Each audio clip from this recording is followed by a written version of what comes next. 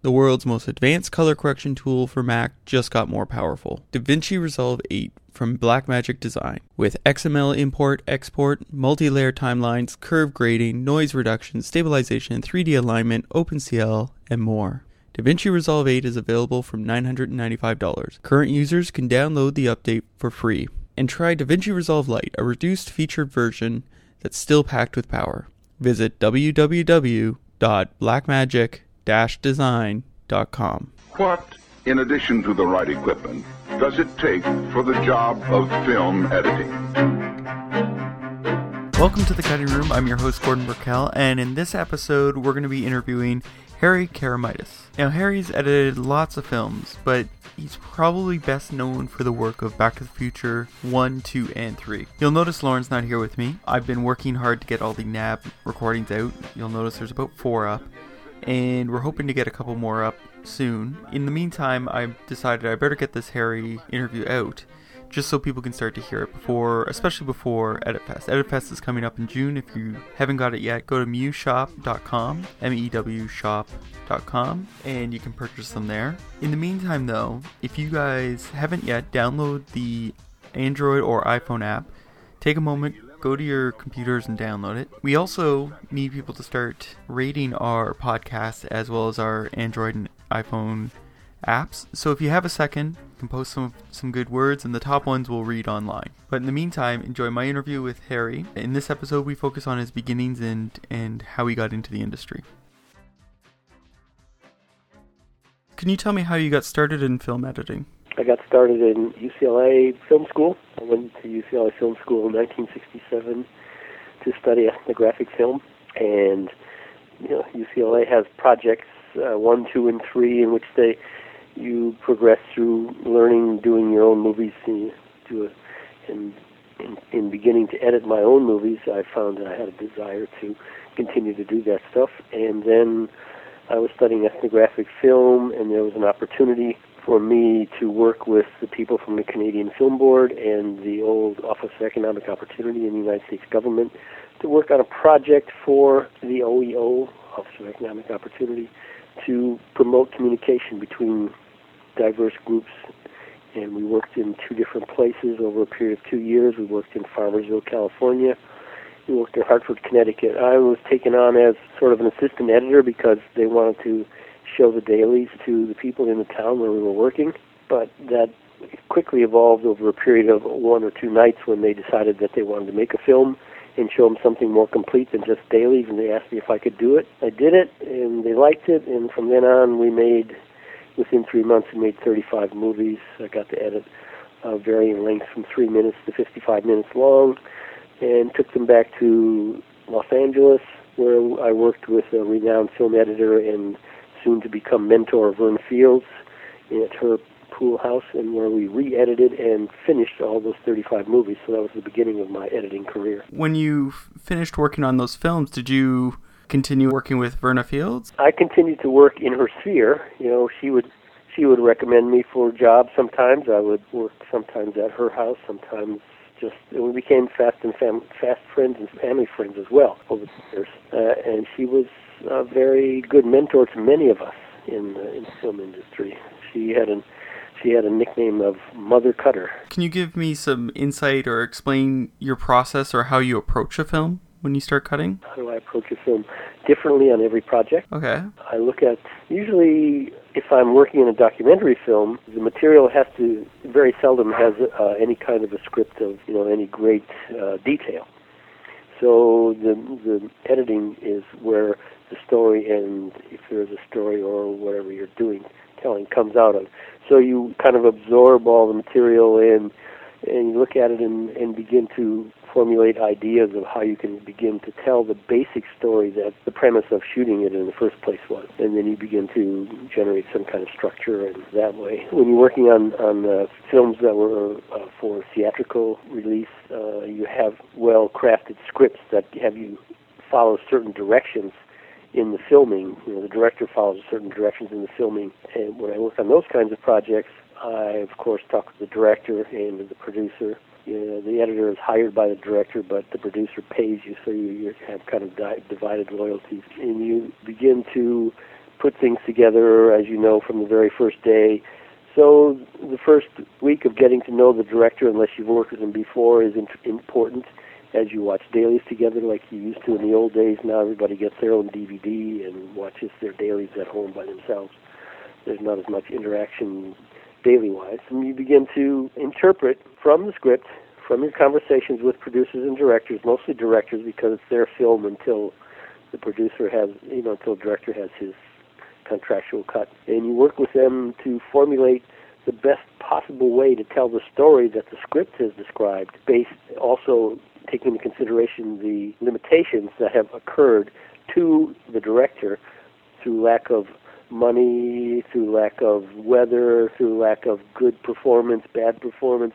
All those things come in. So let me step back one step and say that when a writer has a concept, he has this grandiose idea of what he wants to write, he puts it on a piece of paper, producer in studio or whoever looks at it and says, yes, we like this story and we can or can't do all of those things and we'll limit them. And then the director, in talking with producers and studios and seeing how much money they have, begin to make limited choices about how they can tell the story with the locations they have, the actors they have, and the weather conditions they have. All those things come into play. And interpreted and filtered through production designers and directors of photography and all that. So then that's the second time, and second rewrite. And the third rewrite is when it comes to the editor, and you get the actuality. You get the pieces of material that they could get, not what the writer imagined and not what the director hoped, but what actually is. And then you begin to make you tell the story with the material you have. You make the reinterpretation. So what I do is try to give the director what he wants in the best way possible with the material that he was able to develop and give me.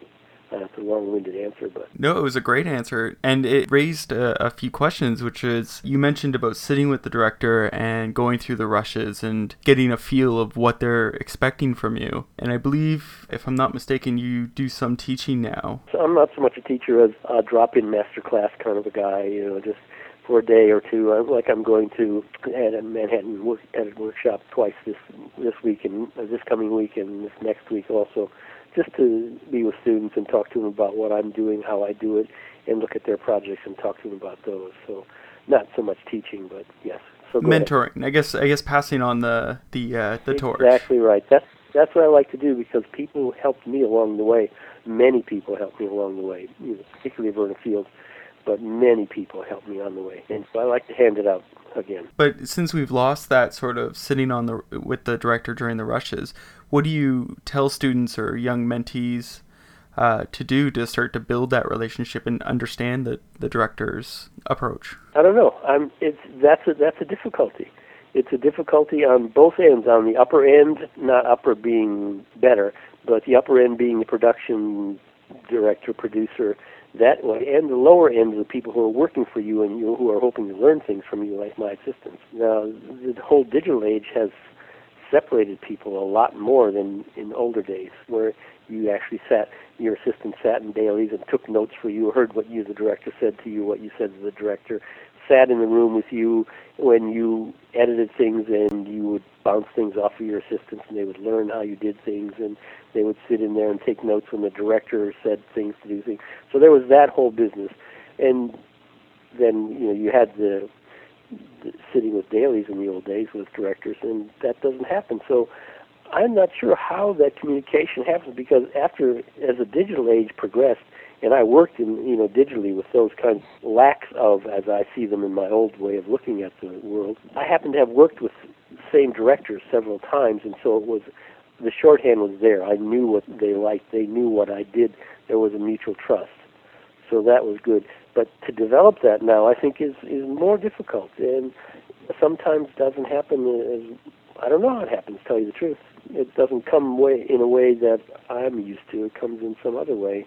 Maybe just developing friendship, pseudo-friendship. I mean, some directors I like, but I wouldn't have home for dinner, or, that kind of stuff. Some people I'm friends with, like all people. Now that brings up my other question, which is, when you're watching your rushes, what do you look for in the rushes, whether it be from the actors or from the footage itself? First reactions to the material as an audience. I'm also, of course, looking to make sure, and everybody's looking for the technical aspects of it, is it in focus and do they have glaring errors in continuity, that kind of stuff. But I'm looking for initial reactions that I try and remember when I'm doing editing the scenes, and I've seen them 50 times. I have to go back to my initial reactions of dailies of, oh yeah, that was the one that made me laugh. Oh yeah, that's the one that made me cry.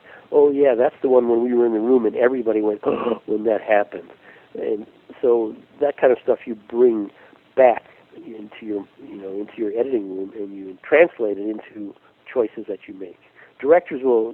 Some directors will tell you they want this take and that take and the other take. I've been lucky not to have to work with directors who were so micromanaging. They were trusting, and they understood that an editor's cut, a first cut, is sort of like, let's give this person a chance to work and do the things that we hired him or her for. They have abilities and skills, and they have interpretations of things that I can't see because I've been too close as a director, say. And if they trust you, they realize you're trying to deliver their vision. That's what I'm always trying to do, is deliver the director's vision. Maybe not exactly the way he says, because oftentimes a director will tell me, I really like that take, but it doesn't work when you put it together with the one in front of it and the one behind it. So you just use what you have to make it work. And sometimes directors will say, well, let me see all the takes, and they say, oh, yeah, I see why you chose that. Or occasionally they will say, no, let's go back to the other one. And that's great. I worked with Emil Ardolino, who was really a nice man that I enjoyed working with. Unfortunately, died before we could do too many movies. But he was kind of put my foot in my mouth once. We were working, and he was coming into the cutting room to begin working as director, editor stuff on his cut. And we were just running through the takes, and I said, Emil, why do you always print 3 or 4 takes? And he said, well, because I'm looking for modulation. I'm not sure whether I'm in the cutting room, whether I want to go high, medium, or low, whatever the reaction is, whether it's laughing or crying or whatever it is. And I felt like, boy, that was a stupid thing for an editor to say, that I wasn't paying that close attention to what he was doing. I wasn't studying the takes before he was in there with me. And I put my foot in my mouth. He didn't hold it against me, of course, but that's the kind of thing that you editors learn to look for. And that was a teaching moment for me, to pay more attention to things as in the beginnings, where I was watching, you were asking about watching dailies, when I was watching dailies, and I paid attention to the modulations that were occurring in the performances of the printed takes. And that's one thing, though, is with the digital age, as we were talking a few minutes ago about, you see so many directors with the camera, they have it set up, they have the digital camera all ready to go, and they just go, do another one, do another, they're just doing take after take, but they're not giving us that modulation, that difference between take 1 and take 4.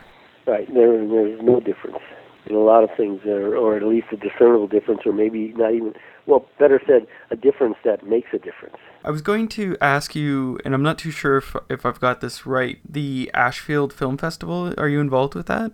Yes, I started that about 5 years ago. Would you like to tell me a bit about that and Sure. how that came to be? When I moved to Ashfield 5.5 years ago, I got a call from some people who were on the Cultural Council. Here in Massachusetts, every town and city has a Cultural Council, and there's a budget from the state that hands money to the Cultural Council to be handed out to artistic kinds of things within the town. And we get a small amount of money for our small town, a few thousands of dollars, $4,000 or $5,000, to hand out to people who want to do poetry readings and that kind of stuff.